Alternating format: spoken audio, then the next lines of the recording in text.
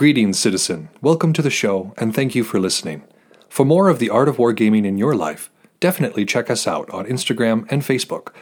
If you'd like to support the show, we have a Patreon account where you can do just that for as little as $1 a month. What we can offer will expand as the show does. If you don't have extra funds but would still like to help us out, you can give us a like, share, or 5-star review wherever you listen to podcasts. Want to get in touch? Feel free to message us or hit up our email, artofwargamingpodcast@gmail.com. We look forward to continuing the conversation with you because we know the world is vast, with many different ideas on tactics and strategy that can be applied to the games we enjoy. You're listening to the Art of Wargaming on the Ear Firm Network.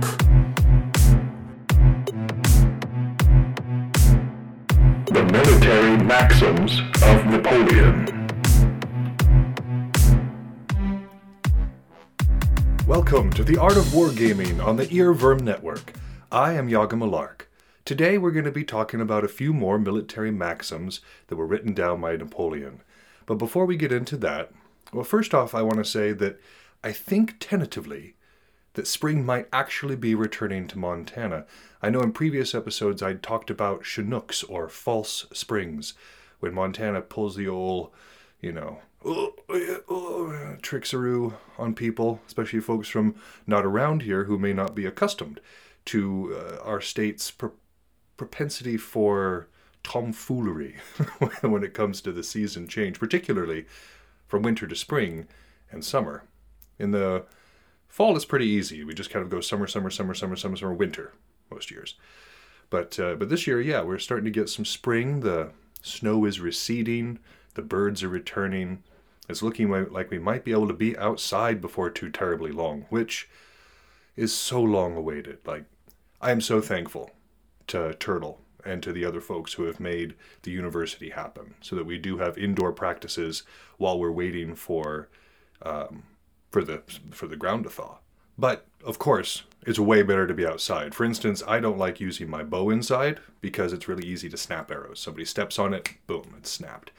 Whereas outside, there's a bit more give, right? There's a bit more cushion with the ground, and so it's harder to break arrows out there, and they're going to roll differently and all that too. So I'm looking forward to being outside, to starting the new season.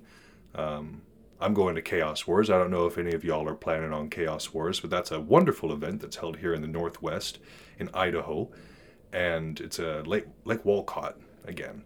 And I mean, it's just a wonderful event. My very first event, kind of a yearly pilgrimage if I can make it.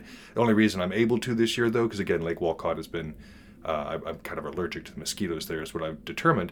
I've got a cabin this time, and I am going to be going with prepped garb. You are not going to be able to see me. I am going to be a ghost in the night and covered from head to toe in linen. So I'm looking forward to that. Actually being able to be there, enjoy my people, enjoy my friends, and also not have to eat handfuls of Benadryl at a time. But, Warhammer 40k players, I think you know what's coming next. I think you know what I need to talk about next, because if this is the first place that you're hearing it, well, either you're living under a rock, or you trust me very much to give you the proper news. Either way, this is important. It's important for all of us. First things first, we've got the 10th edition coming up that was recently announced at Adepticon, and it's exciting. It's looking like it's going to be really streamlined. It's taking that myriad of complexity out of 40k. It's not making it super simple, mind you. It's still going to be a heady game. But what it will do is take away the need for a law degree in order to prove anything that you're doing. This arcane knowledge of, okay, with this rule here, and this rule here, and then this rule here, I can make an army that is unbeatable just from this niche pairing of things that kind of breaks the game and defeats the purpose of really playing. So it's nice. I think it's really nice that they're able to kind of put out this new information and make sure that people are enjoying themselves. Also, I know that they're wanting more and more to do larger competitions. And for competitions to be fair, they need to be fair. Right? And so when you've got these massive prizes going out, people, their livelihood can be on the line here.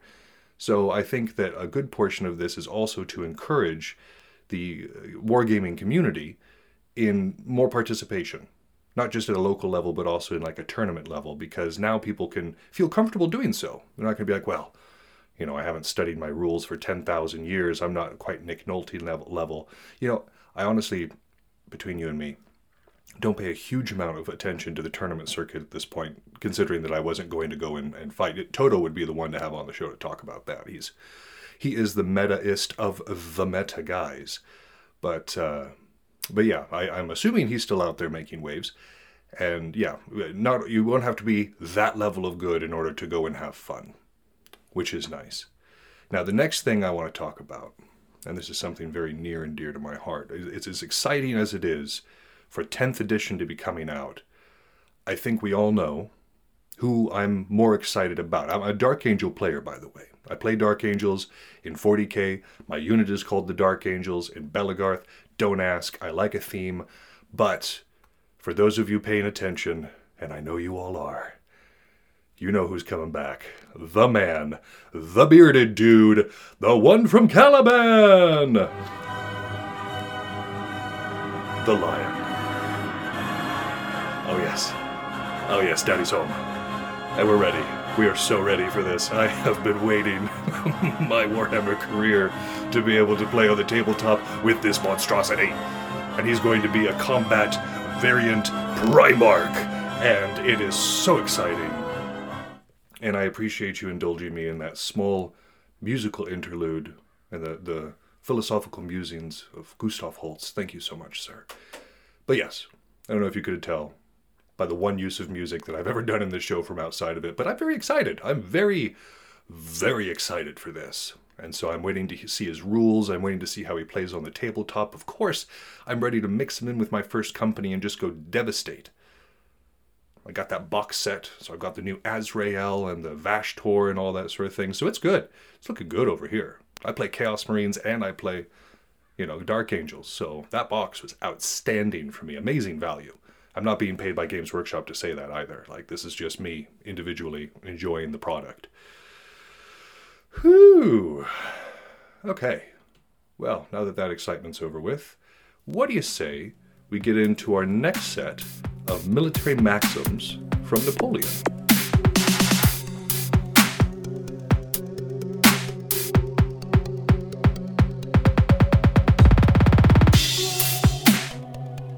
Following up on where we last, thank you again for indulging me there. I am so excited, just so excited. But let's get serious. Oh, bring it in. Super serial.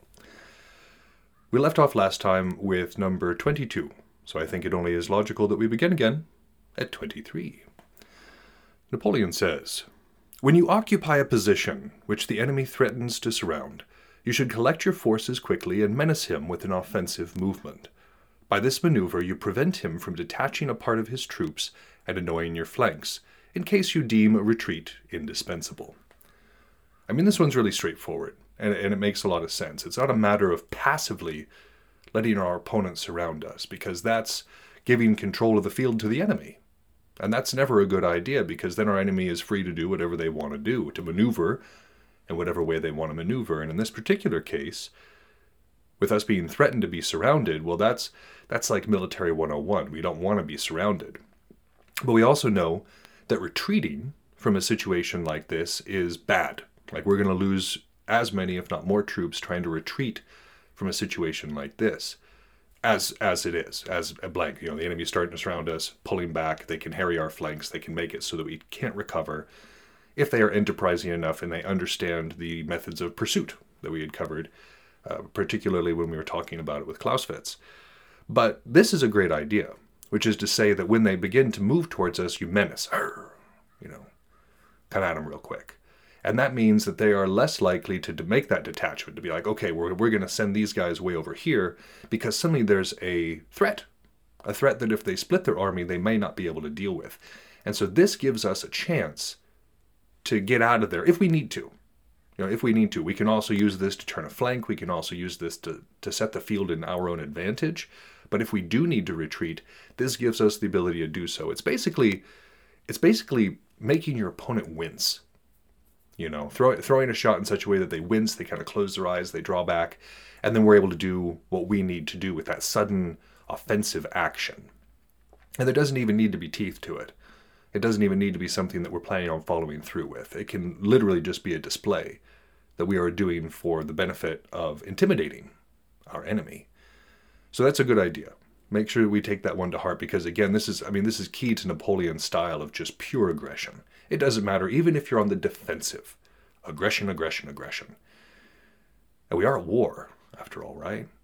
We are battling. That's kind of what we're mimicking with our intellectual and physical wargaming. And so to do so, we want to pull out all the stops and use what we need to use. And a feint, in this particular way, is a fantastic way for us to, again, get control of the battlefield, gain control over our opponent again, and put them on the back foot, hopefully. Okay. Number 24.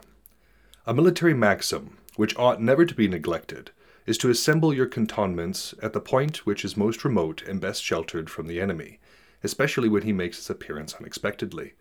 You will then have time to unite the whole army before he can attack you. I mean, this makes sense. We want to make sure that our rear area, our cantonment, kind of that main base of operations, is far away, so that when we need to, we're able to deploy our troops where they need to be quickly. If it's in a place that is vulnerable, as it were, the enemy might be able to spring an attack there, which means that our reserve troops, our garrison troops, are then bogged down while our other army tries to come to us. The maneuvering army needs to come to us. It's far easier to push troops up toward that maneuvering army than it is to shift that maneuvering army on its own to another place. And that's something he's talking about here. Just making sure that our rear guard, and again, this isn't so important for stuff like 40K or Belagarth, but if we're dealing with things like Civilization or Stellaris, we want to make sure that this base of operations, this point of power, is in a protected area, because it allows us to react rather than try to fumble over ourselves and make the best of a situation. We can actually bring our full forces to bear, which is always superior. Number 25. When two armies are in order of battle, and one, if obliged to retire, must effect its retreat by a bridge, while the other can withdraw toward all points of the compass, the latter has greatly the advantage. A general so situated should be enterprising, strike vigorously, and maneuver against the flanks of his adversary, and victory is his. So this, of course, is kind of going, the very first parts, the first basically 20 of these maxims, he's been like, do not retreat. Do not retreat. Don't do it. Don't retreat. But here he's kind of reversing himself and saying, okay, well, if we do need to retreat, because it's stupid to say there is no retreat and have that be a point blank policy, because there are obviously going to be situations in which we need to retreat, in which we need to be able to fall back and reassess. We don't just want to throw an entire army away. I've done that before. I've been playing Age of Empires again because they came out on console. Oh my goodness, I remember why as a middle schooler an entire night would disappear, because you're like, I'm just going to sit down and play one game. 4 hours later, so it's fun. But it's really easy to get overextended. It's really easy to commit more troops than you mean to, because the numbers go quickly. Like after a certain point, after a point of no return, there is no way to really withstand the damage in an effective way. And it's different. Like a large number of troops losing bodies is different than a small number of troops, because with a large number of troops, you can still hit back. There's still plenty of force to hit back with and potentially, affect one of the things that he's talking about. The smaller that our troop numbers get, however, the less ability we have in that particular regard. But specifically here, we're talking about the manner in which a retreat can be effected. And using the bridge analogy, he really just means a narrow line of retreat. That can be a mountain pass, that can be just trying to go straight back away from something. But being able to go to all points on the compass, being able to strike out as we're retreating, well, this kind of relates back to that 23rd principle, the 23rd maxim, right? Where it's a matter of aggressing at our opponent and then being able to move out under a position of greater security. It's kind of the same thing here. If we can maneuver against an opponent's flank while withdrawing, that gives us way better options than trying to move straight back. Because when we move straight back, remember when we were talking about Clausewitz, there are several different types of pursuit. And one of the big ones was being able to anticipate where our enemy is going to be and intercept them there. Well, this is what makes it easy. If we're retreating along a single line backwards, our opponent knows exactly where we're going. And they can intercept us or kind of harry us in that particular way, even potentially cut us off. A wider field, a wider area to be able to maneuver in, it's more difficult to be cut off when you've got, again, all points of the compass to move towards. Your opponent doesn't necessarily know where we're going to go. But if we're doing a single line of retreat, that can be an issue. And for the exact reasons that we were just talking about. All right, 26. It is a violation of correct principles to cause corps to act separately, without communication with each other, in the face of a concentrated enemy with easy communications. Interior lines. Cooperation. They make a huge difference. The cooperation is huge. You can tell the difference on a national field between a team that has somebody competent shouting and people listening to them and just a rabble. Because a rabble is uncoordinated. Certain people are going to push forward, certain people are going to not push forward. The individual quote-unquote commanders, if we're dealing with corps, right? Some of them might be more aggressive, some of them might be more defensive, just by their own natural inclination. The 7 Days Battle during the American Civil War was a really good example of this in terms of different corps not being as coordinated, I see what I did there, as they should have been. And they were not able to mount a defense. This is the Confederates, by the way. Not able to mount a defense because of this lack of coordination. And it's kind of the same here. If we're dealing with an opponent who has their poop in a group, as it were, and is able to communicate clearly between all the various elements, that coordination makes a difference. Like even a smaller force, better coordinated, can fare way better against a larger force that is not well coordinated. And so making sure that we keep our elements close enough to cooperate, but also make sure that we're communicating. And that's the point of somebody big and back. In the Uruk-hai, we had Forkbeard for the longest time. When I was a part of it, he was the big bellowing dude on the field. Everybody could hear him.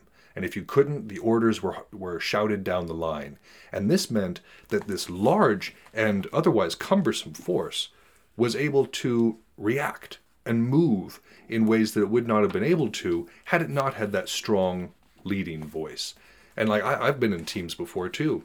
Dark Angels, we usually are not the largest unit on the field by any means, but we have good coordination and good communication between us. And so we're able to maneuver against much larger enemies with ease because, now, of course, if they're coordinated and stuff too, numbers do make a huge difference, as we've talked about. But they're not the end all.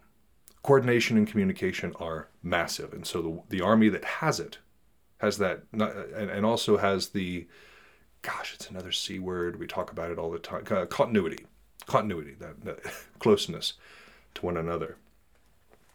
So yeah, that's very important. It's good to remember to keep it together and make sure that all parts of the army, all parts of our force are operating at peak efficiency with one another.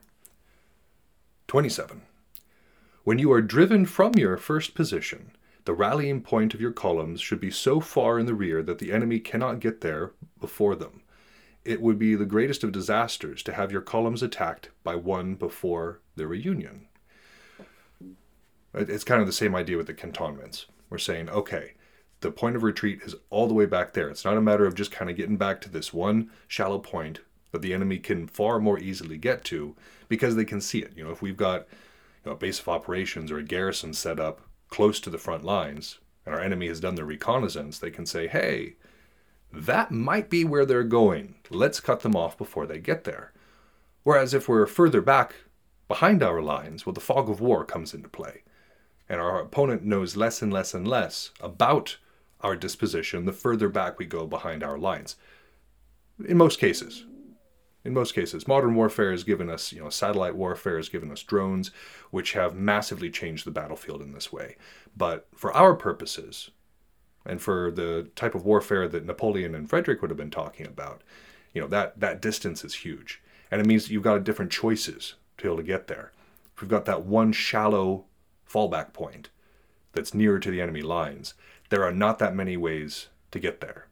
That line is pretty straight. But as we're moving further and further back, well, we can curve that line more and more without sacrificing too much speed or time of getting there. And so making sure that rally point is decently far behind so that recovery can happen and we can get back on our feet. It's not a matter of falling back shortly, kind of piecing together a rabble and then striking back out. That's not effective. That's a great way to be losing more troops. If we are going to withdraw, it needs to be far enough back that we can reevaluate, get our things together, make sure that everybody's communicating, everybody's organized, and then strike forth again. So, yes, making sure that we are falling far enough back. And this seems somewhat counterintuitive. You would think the closer it would be, the easier it would be, but it's also not safe because our opponent has a way easier time getting there before we do. 28. No detachment should be made the day preceding a battle, for during the night the state of things may change, either by a retreat of the enemy or by the arrival of strong reinforcements, which would put him in condition to assume the offensive and render the premature dispositions which you have made ruinous. Planning too far ahead leaves us with little room to adjust. I've seen this happen many, many times, especially with newer players who, they're just starting to get into strategy. They're just starting to get into tactics. They want to do the huddle and they're like, okay, what exactly do we want to do? Let's plan out what we're going to do piece by piece, moment by moment. And anybody who's experienced says, okay, well, we can set up where we need to set up. We can look at their kind of disposition and say, okay, we could put more strong people on this side, maybe, a less strong kind of retreating side over here, or an even kind of distribution to match what they're doing, whatever the case may be. That early setup is essential. Much like anybody who plays 40K will tell you, a lot of the game goes into the setup. Games are won and lost in setup. And so that does matter. But after that point, as we've discussed many, many, many, many, many times before, and it has been said many, many, many different ways, but no plan survives the first encounter with the enemy. None. And so trying to plan every little thing out and then try to follow through on that when circumstances change. What if our opponent does reposition and their forces move from one side to the other? What if they do receive reinforcements? What if they do better in one particular area of the battle than we were anticipating? Well, there's no way to adjust. We have a rigid plan at that point. And Napoleon tells us, keep it loose. Keep it loose. We don't know. We don't know if they're going to retreat and suddenly the position is going to look far different. We don't know if they're suddenly going to be reinforced. But either way, looking at the situation when it occurs, as it is occurring, is far better in terms of information and reaction than it is to really, really, really plan ahead. But this also means we need to be quick on our feet, and we need to have that very effective communication that we had talked about before. That's pivotal, to being able to react in this way, because it's easy to sit down a day in advance with everybody and be like, okay, this is what we're going to do. Far harder to react to it in the moment, but that is what we're called to do.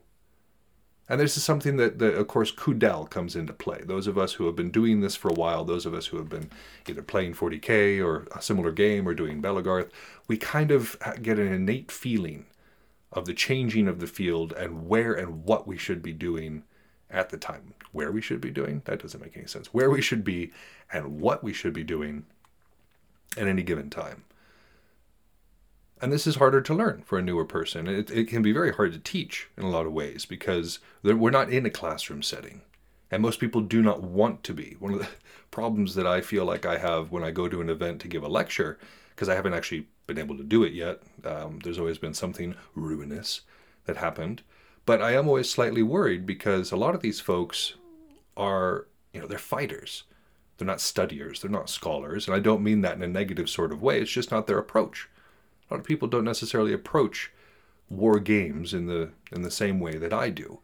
And a lot of people don't want to necessarily sit in a classroom when they might be able to be out there fighting. Now, who knows? I have no idea who would have showed up at Battle for the Ring if there hadn't been so much rain that it drove people inside. And I instead, I canceled my lecture because I was like, okay, there's a whole room full of people here who did not necessarily know what was going to be happening. And I do not want to tell, 50, 75 nerds to hush while I give them a lecture. That seems like, insult to injury if somebody is not is not into it. So, but yeah, it's a different approach. And regardless, making sure that we know what's going on in the moment. That's what we come back to, is making sure that we don't plan too far ahead and don't get too married to the plan far ahead, because we know that things will change. Because our opponent is not a static force. They are also a thinking, moving, competing machine. Because, otherwise it's not a battle, it's a massacre. 29. When you have it in contemplation to give battle, it is a general rule to collect all your strength and to leave none unemployed. One battalion sometimes decides the issue of the day. Bring all of our strength to bear. Clausewitz says the same thing. There's no use in having wasted things. Reserves are not wasted. Remember that is there for a particular use. We have that particular force set aside to fill in gaps, to go for flanks, to protect against flanking maneuvers, and to protect our rear guard. It has a lot of different functions. So a rear guard, our reserves, are not what he's talking about here. We're talking about units that may be just kind of hanging out somewhere else on the field and not necessarily employed at the time. People just kind of standing off to the side. And of course, I've seen this as well. I've seen it in something like Bell, where somebody finishes with their movement on their side and suddenly just stands there looking around. It's like, we need to be moving. We need to be repositioning as quickly as possible to bring that strength to bear against the other side. Ambling around is not the way.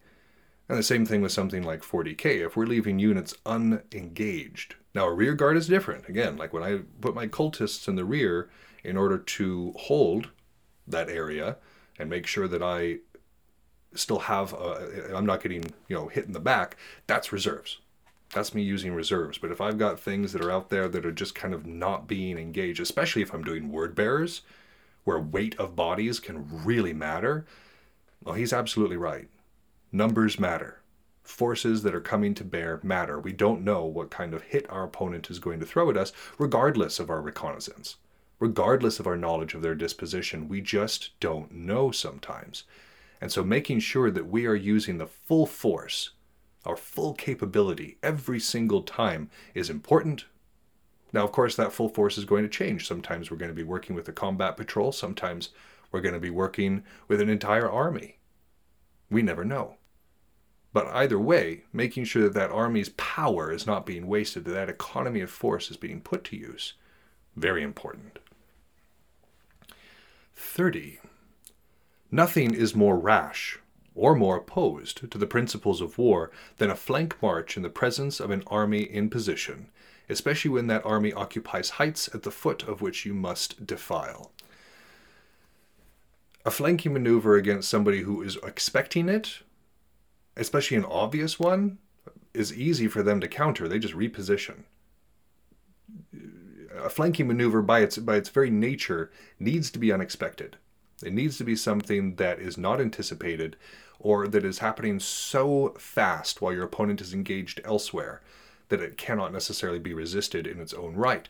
But if we already have our opponent who is in position, especially if they're occupying heights, they can just switch. They can just watch us and say, oh, they're going for a flank march. And this is different than engaging and like having part of your flank moving up. This is a matter of repositioning entirely and saying, okay, this is my face.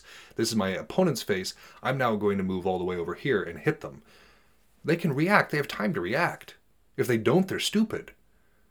So we want to make sure that we're operating at an intelligent level here, and that we're not just saying, oh, well, because I flank, I automatically win. No, it needs to be part of an art. It's part of an overall symphony. It's not just the one action. And so when we mess up like this, again, against an opponent that's in position and can react, it puts us in a really bad spot, a spot that is easily countered. 31. When you intend to engage in a decisive battle, avail yourself of all chances of success, more especially if you have to do with a great captain. For if you are beaten, though you may be in midst of your magazines and near your fortified posts, woe to the vanquished. Bringing all of our forces to bear. making sure again that we are giving us all chances of success. Okay, well, we've got this gambit to use it. We've got this tactic that we know works, use it. We've got this special unit that has been just wrecking on the board or on the field, use them. Use it to our full advantage, especially if we know that our opponent is capable. That economy of force changes, of course. We don't want to overextend ourselves against an opponent that we know that we are superior to. And even that is a vain statement to make, because we should never underestimate our enemies.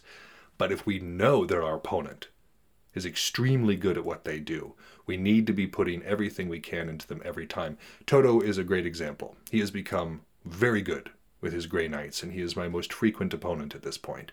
And I need to be on my toes around him. He knows his rules well enough, and he knows his army well enough at this point that if I'm not paying attention, if I'm not bringing all of my forces to bear and using all of my knowledge of the way he plays and the way that the army works to combat him, I am in serious trouble. Because not only is he playing a decent army, but he's also a good commander in of his own right. So that's one of the things that Napoleon is saying here. He's like, if you've got a good commander that you're against, woe to you. You may be back amongst your magazines and your fortified posts, which is to say that, we're near an easy defensive position that we can fall back to. But if our opponent is a great captain, they know how to do pursuit. They know how to harry us. Even if we're reinforced in the rear like that, it doesn't matter if we didn't bring all that to bear. Like I had said before, with the Age of Empires, it is easy to just sort of send smaller forces. Because let's say that we have 50 troops, okay? If we send them 5 at a time against our opponent, they're going to be wiped out far easier than if we send all 50 at once. Same number of troops coming in, but that weight means something. That power, those numbers all at one time, that concentration means something. And so if I'm trying to beat somebody in Age of Empires, that trickle of soldiers coming in, after a certain point might work. But if I'm really trying to break defenses, if I'm trying to bring all of my force to bear against a guy or gal or whoever I'm going up against there, power is necessary. 32. The duty of an advance guard does not consist in advancing or retreating, but in maneuvering. It should be composed of light cavalry supported by a reserve of heavy, and by battalions of infantry, with artillery to support them. The advance guard should be formed of choice troops, and the generals, officers, and soldiers, according to the requirements of their respective rank, should be thoroughly acquainted with the peculiar tactics necessary in this kind of service. An untrained company would be only a source of embarrassment. The advance guard's purpose is not just to run into our opponent and die. That's not it. That's why it's light cavalry, like he said here, that's being done. The advance guard is there to poke at the enemy, to kind of move, to look, to evaluate the positions while the main force is coming up. Because again, the advance guard isn't just up there unsupported. They're not up there and the army is way in the back being like, we'll catch up in a minute. No, it's fairly close by. But again, that advance guard is there as not just as that probing element, but also as a screen for the rest of the army. And so this is a light touch instrument. The advance guard are not there to win the game. They are not there to be delivering that decisive beginning stroke. As we've talked about before, there is very few foolishnesses greater than charging an unbroken enemy, just charging straight into them, without having softened them up first. And so to try to put this advance guard just straight into them, a prepared force, well, that's silly. That's a great way to be just throwing away our army, throwing away our troops in a useless endeavor. So the use of an advance guard is extremely tactful, is extremely artful. It's not the same bludgeoning instrument that we do with the force coming behind with like the infantry and the artillery, just bam. The advance guard's job is different. And I've seen them be used in Bellegarth to great effectiveness. I've got a friend named Angus, and he is often the advance guard. He moves in up front, gets in people's faces just outside of engagement range, and he's sitting there hollering at them. He's sitting there talking to them, kind of moving, kind of probing. He's very quick. And that distraction, that pressure, even just that little pressure in various places, changes the nature of the battlefield and changes the nature of the way that the combat will take place. Hardened troops may be able to resist this, knowing that the numbers are not there, the strength is not necessarily there to overwhelm their force entirely. But even they have a hard time in reacting necessarily to that probing light element. And so, yeah, the advance guard is not there to, charge in, because like we said before, that's a great way to diminish our strength before we're even actually able to do anything with it. And so putting inexperienced people in this position, people who may be just inclined to charge in or who don't know the rules of maneuver, well, you're asking for failure. We're asking for embarrassment. We're asking to just throw troops away into the maw of the enemy, which, no bueno. I'm shaking my head right now. No bueno. 33. It is contrary to the usages of war to cause your parks or heavy artillery to enter a defile, like a deep valley or a canyon, the opposite extremity of which is not in your possession, since in the event of a retreat they will embarrass you and be lost. They ought to be left in position under suitable escort until you have made yourself master of the termination of the defile. Artillery are also notoriously difficult to maneuver. It's probably the most cumbersome portion of any army, because it is not there to be a light maneuver element. It is there to kind of dig in its tracks and engage from a distance. Now again, these roles are getting blurred. The rules of war are being changed in the modern age with our new technologies. And so a lot of the stuff that we're reading about here doesn't quite apply anymore. But the principles are still very good. And in this particular case, before we move our big, slow, powerful stuff through a very vulnerable area, we need to make sure that we have both sides of that area under our control, because not only does it take a while for it to get there and back again, it's going to slow everything else up. If we're moving our artillery through as just part of the kind of the rear of an overall motion and we don't control the other side, well, if we're engaged and we need to fall back, not only is the artillery going to be within capturing range, but it will also delay the rest of the army because of its sheer position, because of where everything is happening. It becomes not just cumbersome unto itself, but to the overall force. And so in looking to make sure that we aren't shooting ourselves in the foot, we want to make sure that artillery can move unencumbered, unharassed through this kind of vulnerable area, because artillery doesn't do well shooting up. It's kind of made to shoot down. Gravity also works that way more effectively. That 9.8 meters per second squared kind of makes a difference. So making sure that we're mathematically doing this right, because again, it's way easier to just leave it where it was and be like, oh, okay, we're being pushed back. Now we're in a good position to threaten this area, rather than be the ones who are being threatened. 34. It should be adopted as a principle never to allow intervals through which the enemy can penetrate between the different corps forming the line of battle, unless you have laid a snare into which it is your object to draw him. Kind of what we've been talking about from before. Continuity between our units, making sure that we can't be divided, making sure that we can't be singled out, that our 2 doesn't become 1-1 against our opponent's 2. That being said, if we're trying to lure them in, if there is some sort of gambit that we are running that we are in control of, that's the difference. Control in this particular case. If we are dividing our corps and we have control and we have communication between them, and it is some sort of, again, a trick that we're trying to play, that is a different thing than just allowing our corps to become disjointed and disordered, to be too far away from each other, to be out of communication range, to be sloppy. What we're talking about here requires firm mastery of our troops to make sure of that, because if we're able to be divided, that full force cannot be brought to bear. That full might of our army is cut off from one another. And now we're fighting a defensive war. We're trying to reunite our sides rather than interrupt what our opponent is doing. And that's, that does make a difference. It really does. All right. Let's do number 35, and I think that's where we're going to stop for today. 35. The camps of the same army should always be so placed as to be able to sustain each other. Be in friend zone, we're not just talking, okay, I'm just going to for a second. We are not talking about necessarily just being able to support one another militarily. If one is attacked and another is not, obviously that's important.